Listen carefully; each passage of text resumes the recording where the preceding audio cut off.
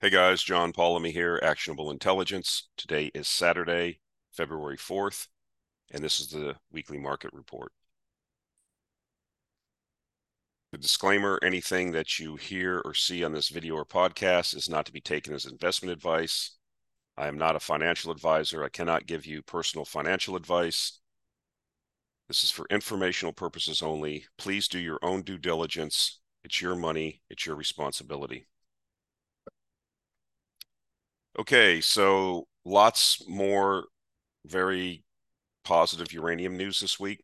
The first item is that the Yellowcake entity in the UK, which is similar to the Sprott Trust, uh, in the fact, at least in the fact that it uh, exists to go out and acquire physical uranium, um, did an offering this week of $50 million to ostensibly, buy more physical uranium.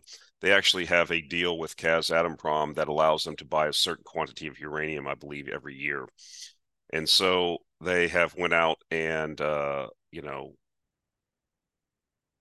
a $50 million offering, and the response was positive enough or such that they raised the offering to 75 million, which is a 50% increase. So yes, in the big scheme of things, $25 million is not a big deal, but I think it is a big deal in the fact that it's showing you that there's interest, there's institutional interest in starting to come into these markets. Okay. People can see what's happening. There's been enough news.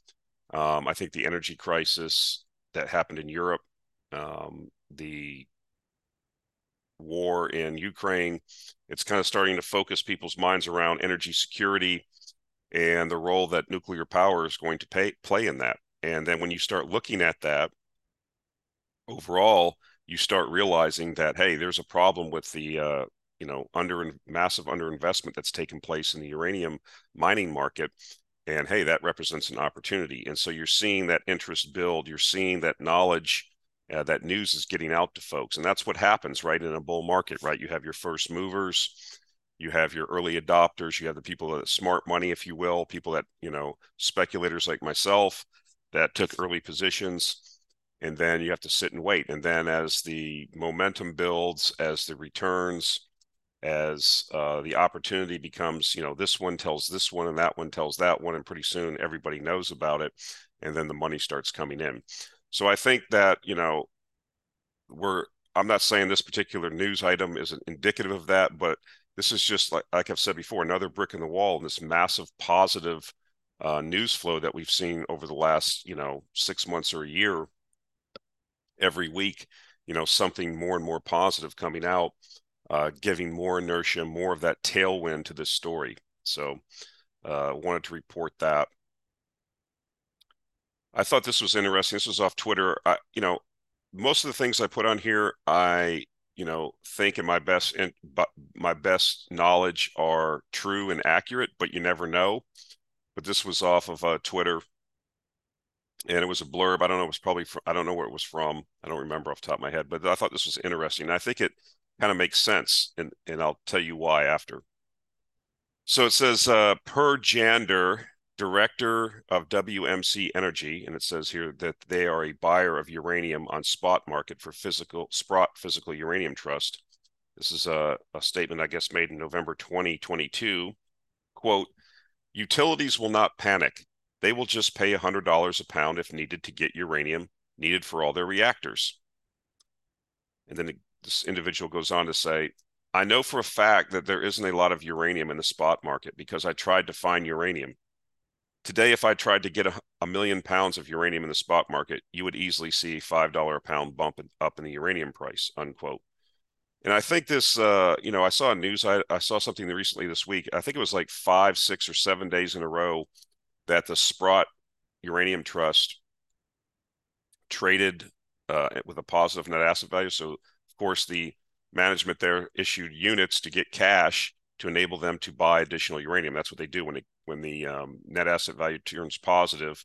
They have the ability to go to the market, issue more units or shares, however they're classified, and then have that cash available for their mandate, which is to purchase uranium in the spot market. And typically they announce that when they do that, they announce if they bought any uranium. And they did, saw a transaction. It was like it was this oddball transaction. Like it was like an odd lot. It was like 93,000 pounds. Usually I see it's like, okay, they bought 500,000 pounds, 250,000 pounds. It was like this oddball number, 293. And that makes me wonder if it's like, hey, sell me whatever you got. Oh, I have 293,000 pounds. I have 200, left in the warehouse. I don't know if that's true or not, but it kind of makes sense, right? Because we've heard this, this is the whole point of these entities, is to hoover up all this excess supply.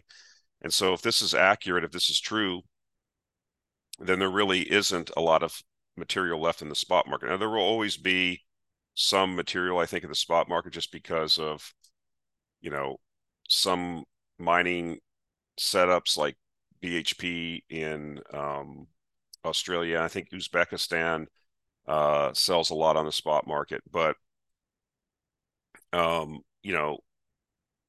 this, if it's true, makes a lot of sense. And this is, again, positive. You really aren't going to go to the spot market and just, buy all the uranium you want. And I think that mindset has shifted. That used to be a, abundance mindset that people had around the spot market because we were oversupplied, right?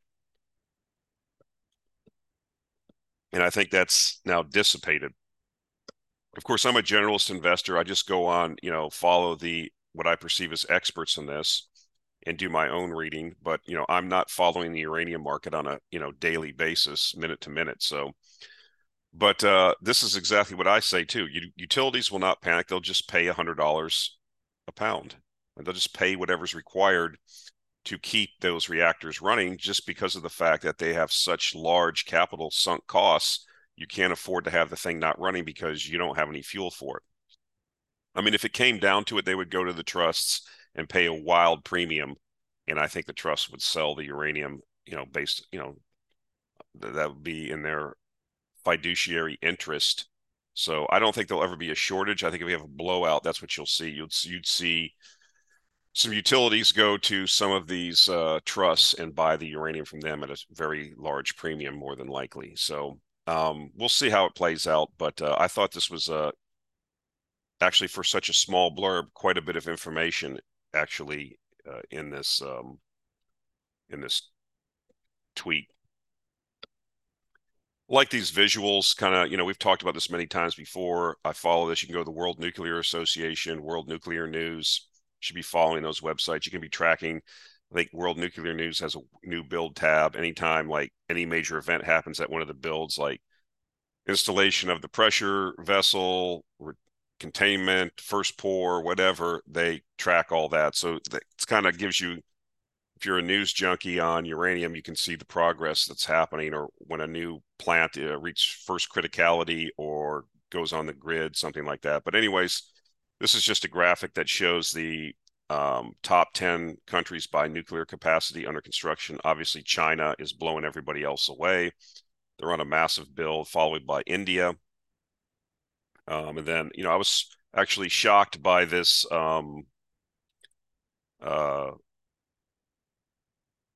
I was actually shocked by Turkey being the fourth largest country with reactors being built. That kind of, I did not know that, but that makes sense also.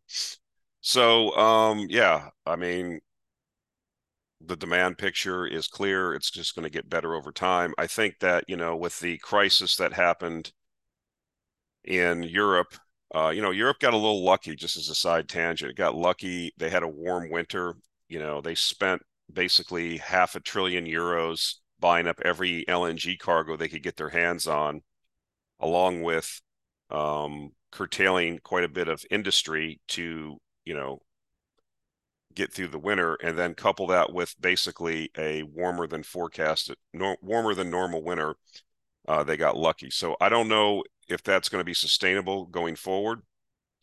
I don't think you want to have, as a policymaker, betting that you're going to get consistently warmer than normal winters as your energy policy, but we'll see. I say that in the context of a news item I saw where the Belgians basically are going to leave a couple few reactors. I don't know the exact amount. I think it was 4 reactors that they were intending on shutting down. I saw a news blurb that they're going to continue to let them run. You're seeing more and more of this, right? You're seeing extensions. You're seeing reactors that we were going to originally shut down, continue to let them run. And I think that you're going to see more of that, at least in countries that are looking at, energy security vis-a-vis, some of these other fantasies that were being portrayed. So this is a long-term chart going back to 2011 of the Global X Uranium ETF.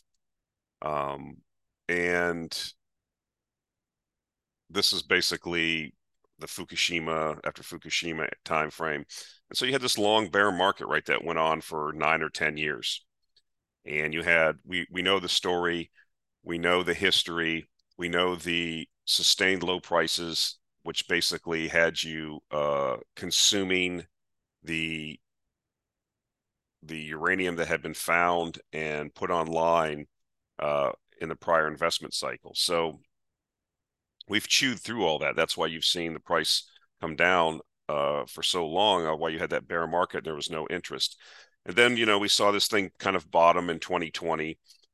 We had a big drop here. This looks like a monthly chart. So this looks like the big drop during the, pandemic sell-off.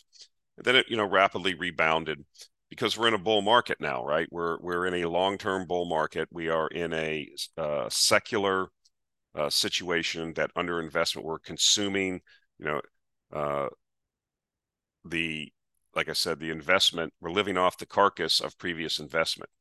And so we've had insufficient investment, and we still have a uranium price that is not sufficient in order to stimulate new capital to be directed to uranium mining. And so in order for that to happen, we need a uranium price substantially higher.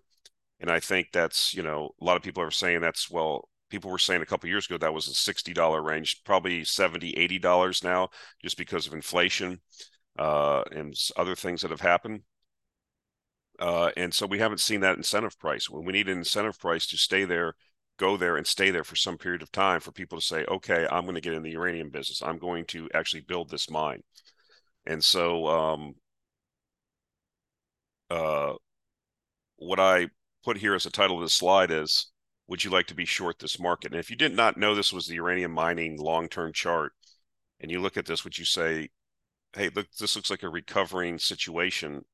If I have to go long or short here, would I want to go long or short? I mean, you had this initial basically move from around, $7 or $8 to, close to 20 or close to 30.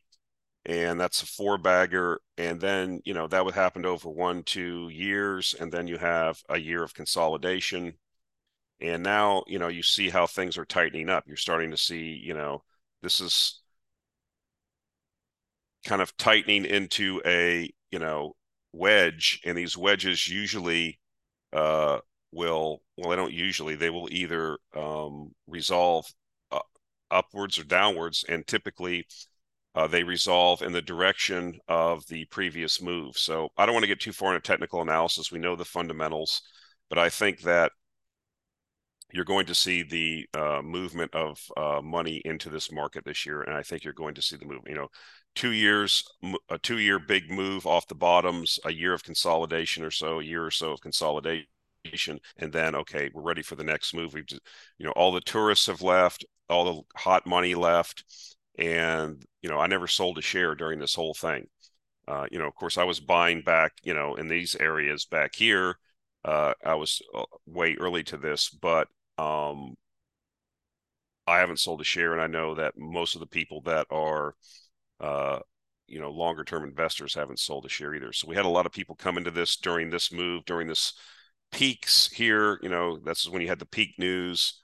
This is when you had the $200, a pound uranium discussions and things like that. And that's usually a sign of an intermediate top. And that's what we had. We had to take off that excess.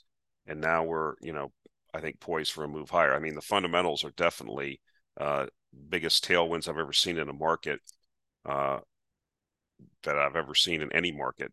at least as it applies to the uranium market. Things just continue to get better as we chronicle here on a weekly basis. So I thought this was an interesting news item. It looks like Sprott just went full goblin this week with some ETFs. This wasn't the only ETF they introduced. They introduced one for, I think, copper juniors and intermediates, and another one for like clean energy or batteries. I don't know. I don't remember off the top of my head, but this is what struck my interest was the beginning of this initiation of the Sprott Junior Uranium Miners ETF. Like I said, these uranium mining or these ETFs were brought online this week. I think there's 3 of them. But we'll focus for purposes of this conversation on the Junior Uranium Miners ETF. The symbol is URNJ. It's trading already. It says it's the only ETF to provide pure play exposure to small exploration and development stage uranium miners with the potential for revenue and asset growth. URNJ seeks to provide investment results that, before fees and expenses, correspond generally to the total return performance of the NASDAQ Sprott Junior Uranium Miners Index, which is designed to track the performance of mid, small, and micro-cap companies in uranium mining-related businesses. Okay, these are the companies that, you know, all the people want to buy to get rich. So one of the criticisms, or one of the things people don't like about like the URNM or URA, is that they are market cap weighted, which means that when you buy URNM, for example, which is the Sprott Uranium Miners ETF, you're going to get a lot of large cap companies, right? You're going to get most of the holdings are going to be weighted towards Kazatomprom, Cameco, the Uranium Trust, the Sprott Uranium Trust, Yellow Cake, because they have the higher market caps. And then you're going to get a sprinkling, whatever's left over of, and you can go look this up what the percentages are, but the large majority of the market cap in the uranium industry is by those kind of entities. And then you're going to get a sprinkling of the juniors, right? And so although it's done well over time and will continue to do well, you're not going to get the same torque and leverage in a bull market that you would get from the juniors. Now, as I've said before many, many times, if you go through and look at the holdings of this ETF, which I recommend you do before you jump in, you will see that most of the companies are, as it says here, small and micro cap companies that are engaged in exploration and development.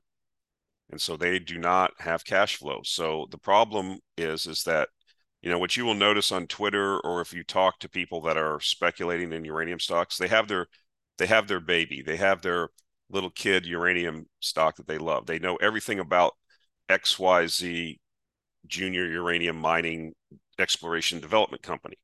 And they can tell you why it's going to be outperform every other junior mining exploration company. And it very well could happen. I play Powerball when it gets above $500 million. I have no idea. I have no expectation that I'm going to win, but somebody's going to win. And it's kind of fun to speculate what you would do if you were given, like when Mega Millions was over $1 billion. I mean, somebody won it. So it's kind of the same mentality here. A lot of these things are lottery tickets. They are trading sardines. They are burning matches. They have no revenue. They have no sales. They have no way of generating any incoming cash except for to issue more shares. And so, unless you're absolutely right, unless you have a company that has a path towards getting a mine up and running or selling a project to a larger company that can do it, it's basically sugar plums and unicorns. You're speculating. You're hoping that you can sell it for a higher price. You're hoping that a massive wind comes along of, interest in the uranium stocks. A lot of money comes in and basically carries all uranium names higher. And that's probably what will happen.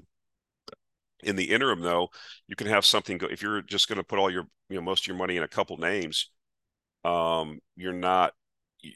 You may hit it, but then more than likely you won't. I mean, what's your chances if you look at all the uranium companies, if you are going to pick the one that's going to go up 10,000%? So I think what I'm getting at is unless you're like, you know, um, focused on uranium every day and you know these companies inside and out, if you talk to the managements, if you've been to the projects, if you understand geology, if you understand how mining the Lassonde curve works as you go from um, discovery through feasibility to bankability to, building the mine, unless you understand all of that, this is probably the best vehicle. If you're a generalist investor and you want to get that additional torque uh, that would come along, kind of set and forget. You get the general trend, you understand what's happening, at a 30,000 foot level with the supply demand dynamics, then this gives you an opportunity to speculate, but gives you diversification. You don't have to then go and do the research on each individual company to figure out, which one is the one, because somebody doesn't get financing. I mean, there's companies out there, I'm not going to name them. They're just lifestyle companies, guys. The executives go to conferences, they go on podcasts, they go on different shows on YouTube. You probably can figure out who they are, and they talk a good game, and they continue to issue shares. They have all kinds of related party transactions going on that if you dig through the financials, the SEC submittals, you would see, but most people don't do that. And so that's not every company, but there's companies like that out there. And if you're buying one, there's people out there that buy these things and they think those are the winners. That's the horse that they're going to put their money on. And so this is pure speculation in these junior companies, as I've explained many, many, many times before. Like I've said before, go to one of the mining conferences in Canada, like they have in Vancouver. It will seriously dissuade you of what's really of any kind of trust. What do you call it? Well, let's put it this way. You really have to be, buyer beware. Okay. There's a lot of people selling moose pasture in Saskatchewan. And the amount of companies that are going to actually build a mine and produce uranium in this cycle are not as many as people think. So this is a good bet for the generalist investor that wants additional torque in addition to, what the larger companies that are actually investments. You can analyze Cameco and Kazatomprom on, you can do discounted cash flow. You could say you can look at their enterprise value. You can actually do that. Okay. With these juniors, you're just speculating. Like I said, they're trading sardines. And so this vehicle, I think, gives you that opportunity. You'll see one of the things to pay attention to is it only has $2 million under assets under management. Now, I anticipate that will grow over time, but that's not a lot. So you could see some volatility here. If you do have a downturn and people pull cash out, I mean, this could be, but I don't think that's the case. I think we're at the cusp of a bigger move higher. And, one of the things that I have said in the past, and we were talking about it on the Discord, and if you want to become part of the Discord, let me just throw that out. That's one of the benefits of becoming a subscriber to the Actionable Intelligence Alert newsletter. You have access to the Discord channel. I think it's pretty good. We have a lot of smart guys in there, and we have a lot of these discussions on there during the week. And these guys are constantly, we got top-notch guys on there digging out these nuggets of information that I don't even find myself. So some of the things that you hear on this weekly video or podcast are a direct result of the interactions we have on that Discord channel. But anyways, one of the things we were talking about is I've said in the past that sometimes when entities issue ETFs or delist an ETF, that can be a contrarian indicator. Like if you start seeing ETFs being issued for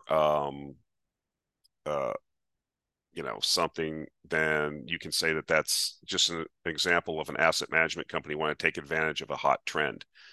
Conversely, if you see an ETF go away, like the coal ETF went away because there was no interest, the shipping ETF went away because it had no interest, and that was right around the bottom of both those markets. These are general rules. These are not, every time that somebody issues an ETF, that's a sign of a top. That's not a hard and fast rule. It's just another tool that you can look at. Now, Sprott, to my mind, is a little bit different, right? Because they are a specialized firm that specializes in this stuff. They have a lot of relationships with these companies. They actually know what's going on. If I saw like, BlackRock or somebody else, one of these, you're probably going to see when this thing takes off and starts attracting a lot of news and makes new highs and all that stuff, that you will see these other ETF companies issue uranium, ETFs, because they'll get a sense that, hey, there's a lot of money flowing into this. Our whole deal is to get assets under management. That would be more of an indicator. I don't think that the Sprott entity here is an indicator of a top, because we just simply, the fundamentals aren't there. Now, are we heading towards that? Yes. I believe that 2023 will be a pretty good year for us. I'm anticipating that. But, you can't tell the future. But no, I don't think that this is a contrarian indicator. If it was another fund ETF or fund company doing this, I would kind of raise an eyebrow. But with Sprott doing it, I don't. They're kind of in a different league. This is kind of really what they do. They kind of understand these markets. So, anyways, you can take a look at this if it meets your needs. I took a position just for the sake of it, show some support, and you can see all the companies that are trading in it. Now, again, you're going to get. I think this gives you a way to hitch your wagon to some higher returns if we in fact do have a uranium bull market, because a lot of these juniors are going to run. But there's always going to be the guy that says, well, I had the lottery ticket, or I was riding the winning horse. Okay, if you can tell me which one of the companies is that with 100% certainty, which of course no one can, then I will advocate for that company, but that's just simply not the case. And so I think this gives you a tool. It's another vehicle that you can use if you're interested in getting some more torque. But be aware, that it is, it's just starting out. It doesn't have a lot of assets under management, so it could fluctuate quite a bit in the near term until they build some momentum. And I'll be curious to see how the AUM grows over time, if it's showing interest. These guys, one thing that Sprott has is a very good marketing arm for a lot of their investors, which are tilted towards hard assets and resource investing, and how they market this to them, and if that draws in capital. So we will see. I wanted to bring this to your attention again. Like I said, they kind of went goblin mode. There was a couple other ones they issued this week too. Like I said, around copper and I think battery metals. So I will put a link to the spread or to the presentation that they have up that goes over all of these and what their perceived advantages of. It's marketing, but you can take a look at it. Okay, switching back to something I mentioned just a minute ago.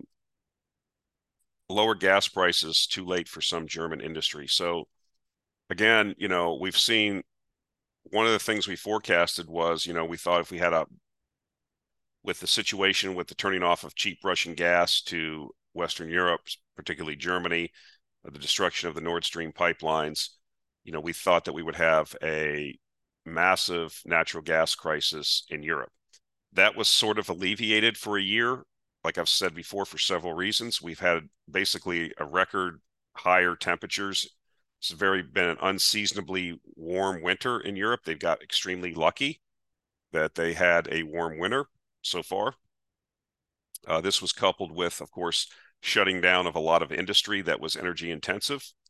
And also the fact that the Europeans went around and basically printed a lot of euros and went around the world and paid whatever they had to pay to get any kind of LNG cargo to come to Europe, basically to the tune of $500 billion euros, which basically negatively affected countries like Pakistan, for example, which a lot of the developing countries that don't have the resources, couldn't compete and were outbid.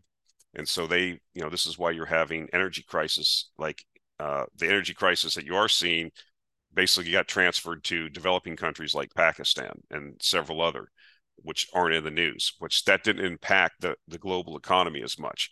But, you got Pakistan with a country of 220 million people that's having blackouts because they don't have insufficient energy, and they don't have the ability to pay up and outbid Europeans. And this was a tweet that linked to a Bloomberg article. I do not subscribe to Bloomberg, so I cannot give you the specifics of the article, but basically, or the gist of it from this tweet is, the drop in natural gas prices won't rescue Germany's industries. The damage is done. Companies, including BASF, which is, I think, the world's largest chemical company, Dow Chemical, Lanxess, are set to cut jobs and shift investment out of Germany. EU energy prices still higher than in the US and parts of Asia.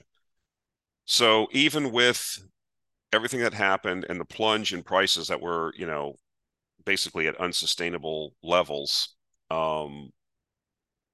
it's still higher than it is in the US or Asia. I mean, we have under $3 an MCF for gas in the US because we have had unseasonably, warm, relatively, speaking, warm winter here in the US also. So natural gas demand just wasn't as high as it needed to be. And so, these companies are looking at, they're looking at, the United States has, 650 trillion cubic feet of gas reserves, that's going to go up over time as you drill more and certify those resources. But it's like, okay, if I'm going to build a factory, a chemical plant that needs natural gas inputs, I'm just going to either build greenfield or expand my brownfield operations in the US. That just makes more sense.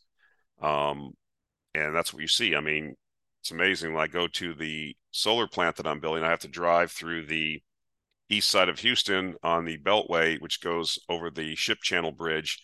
And you can look down that ship channel and just see this, I don't even know what it's worth, trillions of dollars worth of chemical industry that's, with all kinds of product tankers coming and going.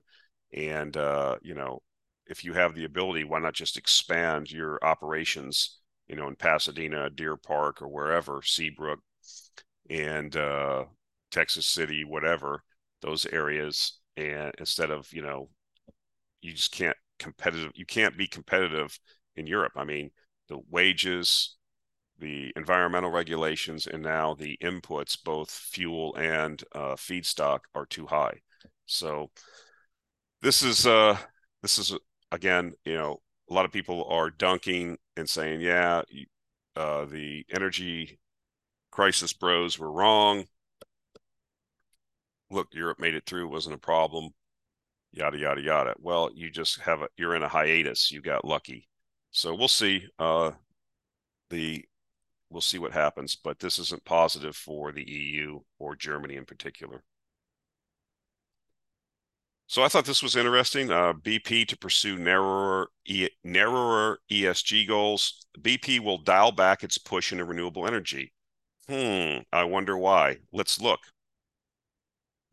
Disappointed in the returns from some of the oil giants' renewable investments, CEO Bernard Looney, appropriate name possibly, plans to pursue a narrower green energy strategy and place less emphasis on environmental, social, and governance goals. To help clarify that those aren't distracting the company from its ability to deliver profits, according to people familiar with recent discussions. Analysts and some investors say BP's pledges to shift away from fossil fuels and into renewable energy risk handicapping the company's performance. Mr. Looney declined to comment. So I think I showed the chart last week that the European super majors, Total, BP, Shell, basically on a free cash flow basis have outperformed their North American peers quite a bit. And, basically the returns are not that high in renewable energy. Here's the problem, okay? You have an industry being rebuildables that basically cannot sustain itself. The returns are not high enough if it wasn't subsidized. The subsidies are what allow it to be competitive with other forms of energy. With gas at $2.75 or under $3 an MCF, these things are just not competitive. And, as I showed last week, the cost, I'll show in another slide here in a minute, the cost of like wind energy is going up. Well, why is that? People thought that, solar and wind are kind of like microchips. They just get cheaper and cheaper over time. No, because they have commodity inputs. And as the commodities rise in price, oh, guess what? The price of the end product goes up. And so this was all greenwashing and virtue signaling, and you don't make money doing that.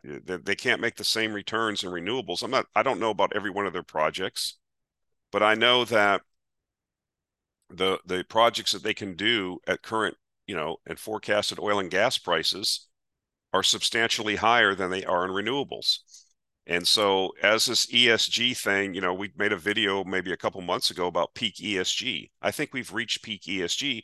Now we're seeing major investment companies like BlackRock and Vanguard back away from ESG. Now we're actually seeing these oil companies that went full knee deep into this a couple of years ago.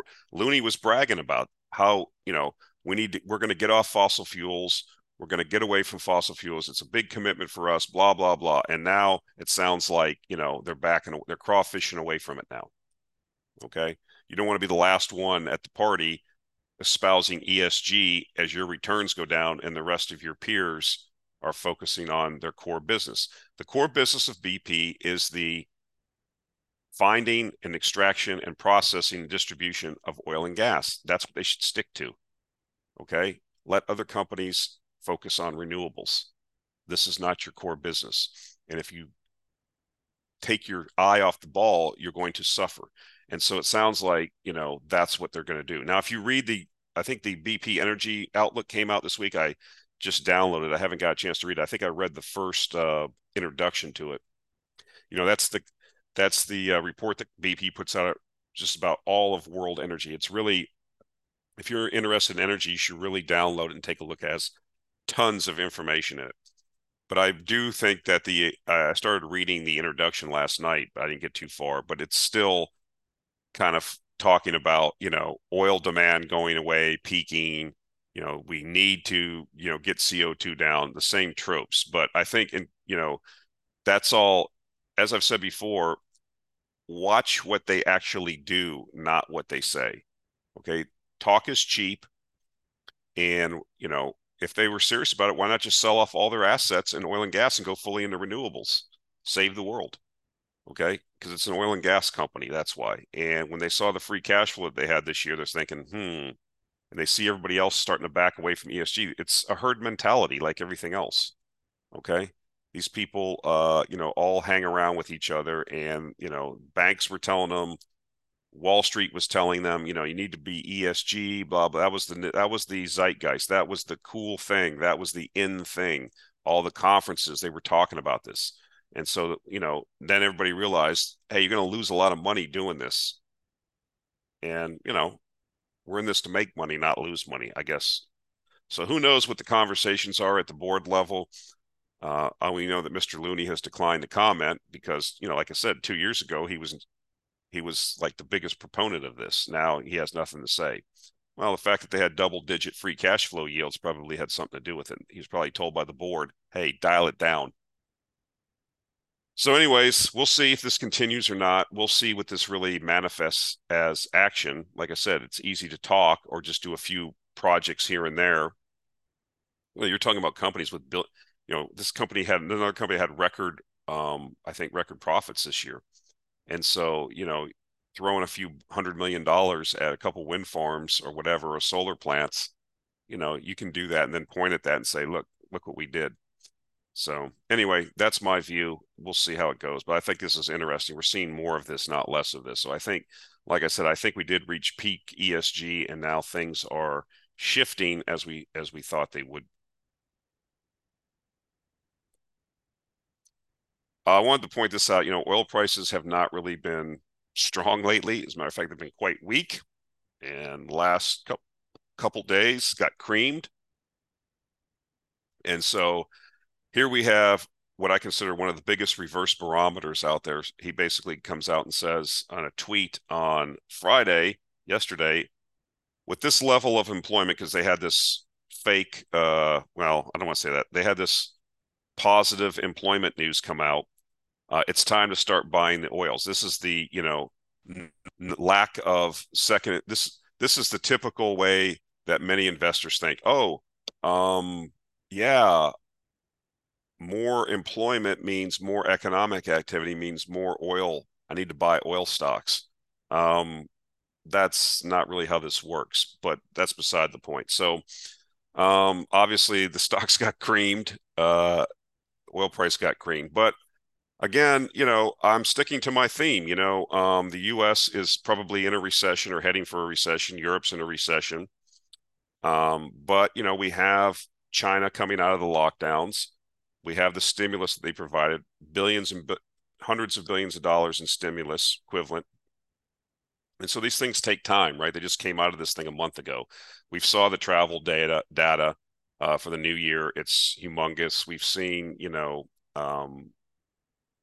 we're tracking this, and that doesn't just change everything in a minute. They stockpiled a lot of product or a lot of oil and other commodities, so they have to burn through this. So I did find it interesting that the government in China basically told the refiners to not export clean products, but clean products being refined products, because the demand's coming back, right? And so that will put pressure on other Asian refiners to increase their capacity, drawing in more oil. So these things take time, is what I'm saying.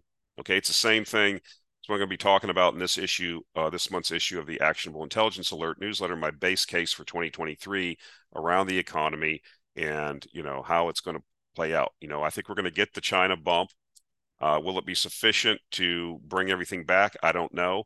But again, you could probably see additional oil weakness in the short term. We have to wait for that demand to come back from China fully. And like I said, they were stockpiling oil in the interim. We have to burn through that. And whatever that equilibrium of that returning demand, whatever it level sets at, we'll have to wait and see. We'll also have to see, how bad these recessions are going to be and how much they dampen, energy. I mean, it just throws a wet blanket on it, right? So you don't, and then again, as I've said before, we are in a negative liquidity cycle, right? We have government, with the exception of China, okay, reliquefying its system. We have all the other countries are doing quantitative tightening and raising rates. Okay, so that's not positive for risk assets like oil and these natural resources. Yes, ultimately the fundamentals play out, but as we said so many times before, in the short term, liquidity and sentiment are what drive the market. So nothing's changed fundamentally for me longer term, but we'll see. I don't see a 2008 type great financial crisis. I think that the Fed's got it wrong. They started raising rates. I mean, this time last year, we were still basically coming off. They just had started raising rates. So it takes, as Milton Friedman said, it takes a while for this monetary, positive or negative, impulses to make it through the economy, up to a year. So with rates at 5%, we haven't even seen the full effect. So you're going to start seeing the full effect of this recession that we're probably already in start manifesting in early spring in the numbers. I mean, you're already seeing it in conference board indicators being, in the conference board leading indicators have 100% forecasting ability on the last like 7 or 8 recessions. So those are negative. Your manufacturing orders and indexes are now in recessionary levels, which have been at levels that have indicated recession in the past. And so, you can't look at employment. Employment is a lagging indicator, guys. So it's subject to quite a few revisions. So you want to look at stuff that's more current, of what's more, it's like going to the doctor and he takes your blood pressure and it's high, but he doesn't have he also takes a blood sample, but he doesn't have the results for the blood sample for a week or so, right? So he doesn't have the full picture because you have these other indicators that are lagging your blood work. You can't just base the person's health just on one blood pressure reading. So it's kind of the same thing, but it's obvious to me we're entering a recession if we're not already in a recession, just based on the indicators and what. So how much of an effect does that have? You got to play macroeconomist, and I'm not that person. I know that we've had underinvestment. One of the major importers of oil is now went basically from being locked down to fully open.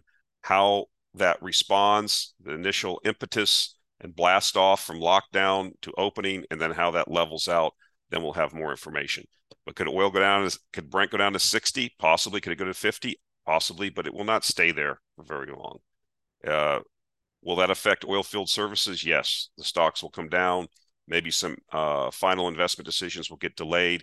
But again, what are the central banks and governments going to do if they go into recession? I'm going to, I'll go out on a limb and say this. I'm going to also say this in the newsletter this weekend. This time next year, we're going to be at, the Fed funds rate is going to be at like 1 or 2% possibly. So when they start cutting rates, they don't do it like, they cut quickly because it's in a recession. So the reversal of QT will happen, and then you'll reliquefy the system. And so you will solve the liquidity issue that's kind of a wet blanket. That's kind of how I'm base case in this. Like I said, I'll explain it more in this month's newsletter. If you're a subscriber, you'll see that probably by the end of the weekend.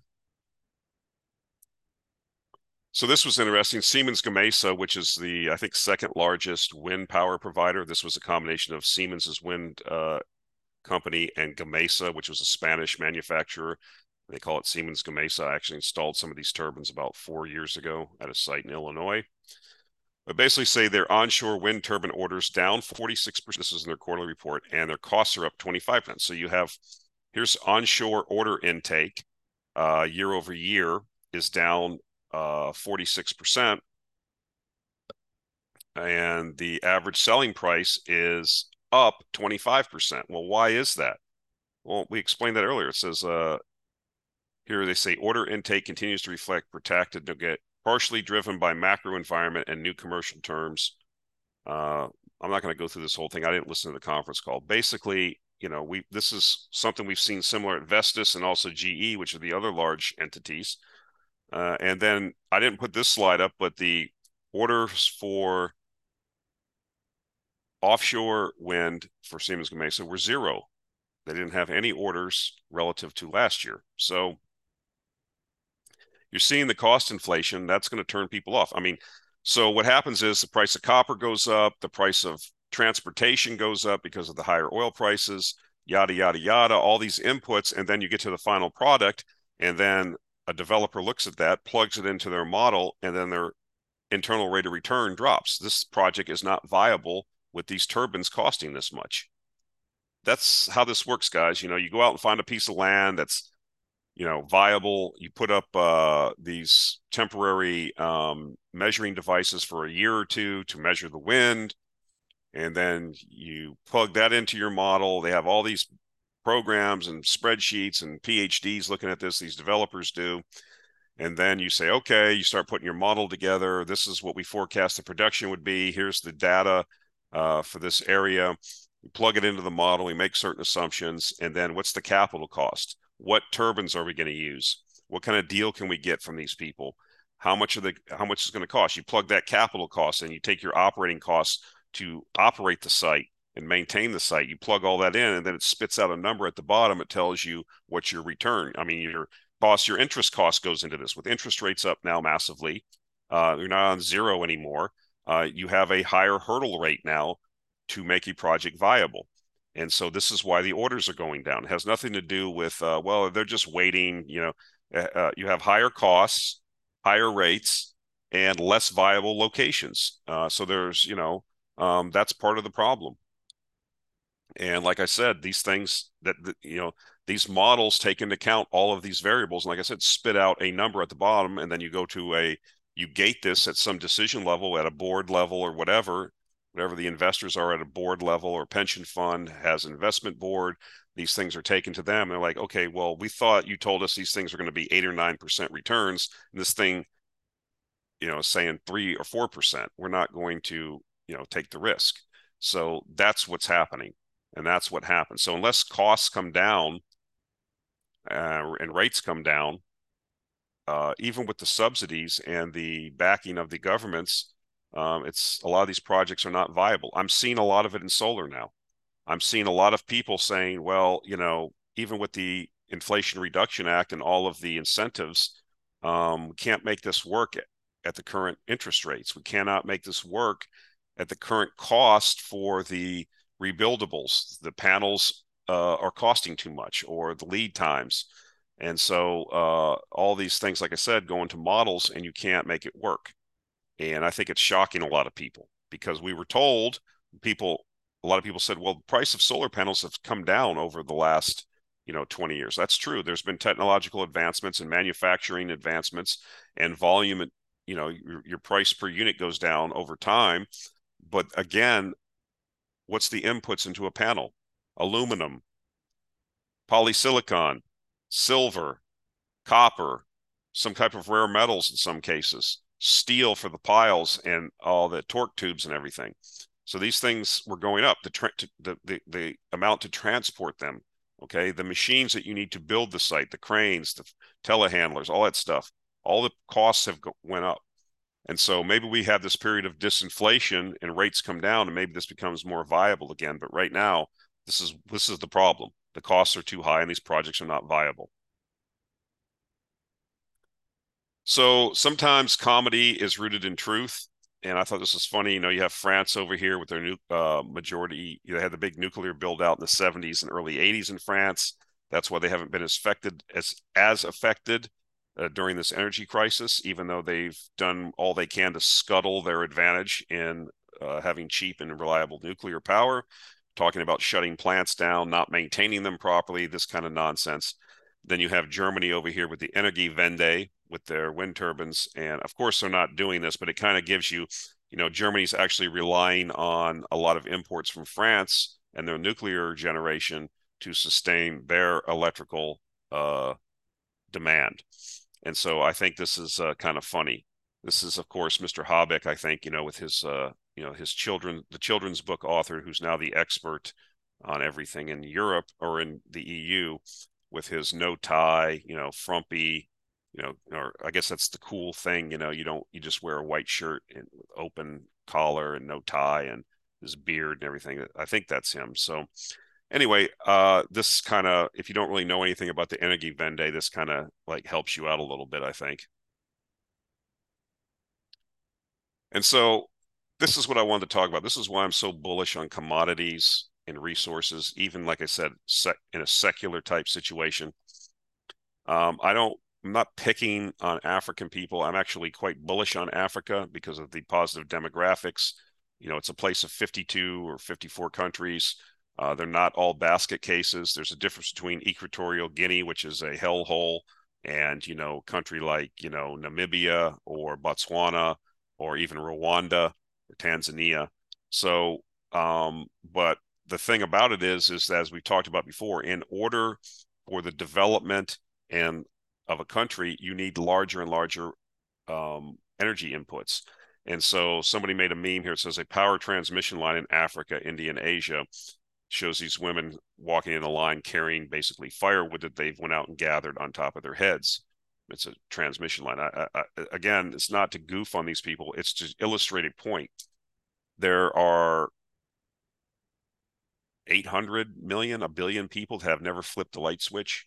There are people that are in these developing countries, and as they develop and as the governments have a desire to better the life of their people, to make them wealthier, because along with wealth comes what? Easier living, more efficiencies, all of these things requires larger and larger energy inputs, okay? And this is why you need to be bullish, I think, on a secular level on energy, because we haven't invested enough in energy or commodities in order to fulfill these people's desires and dreams and where they are going. And so this is the opportunity. Again, most people, this is from Alex Epstein, I think. I got this tidbit from him.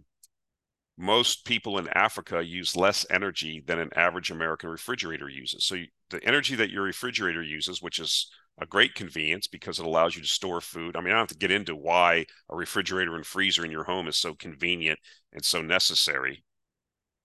But the energy to sustain that, most people in Africa use less energy in their daily life than that refrigerator uses. That's a tremendous opportunity. And, the colonial wars of the 60s, the decolonization efforts, a lot of the corruption. Yes, there's corruption in Africa in some countries. There's hellholes there. I wouldn't want to live in Chad or Equatorial Guinea or Liberia, but like I said, there's also positive things happening, okay?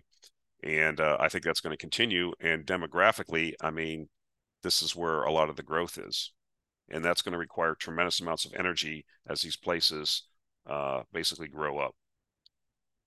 And so this is a chart that shows that. You have basically GDP per capita. You have all the countries here. You know, you have United States up here, United Arab Emirates, you know, all of these high GDP per capita countries, Singapore, I mean, basically all your developed countries. And here's their per capita CO2 emissions, because CO2 being, you know, byproduct of the use of fossil fuels. And so you see, okay, you have Congo down here, Burundi, Liberia. There's virtually no emissions because there's no economic activity going on. And you see, as these countries, it's very simple, as the countries move up and get wealthier, the CO2 levels go up. I'm not going to get it, and that's because of the energy usage. It's that simple. So you see the you see this scatter plot, what this means, and this is why you have people like, you know, people that have adopted CO2 as their new devil or Satan or evil that they must deal with.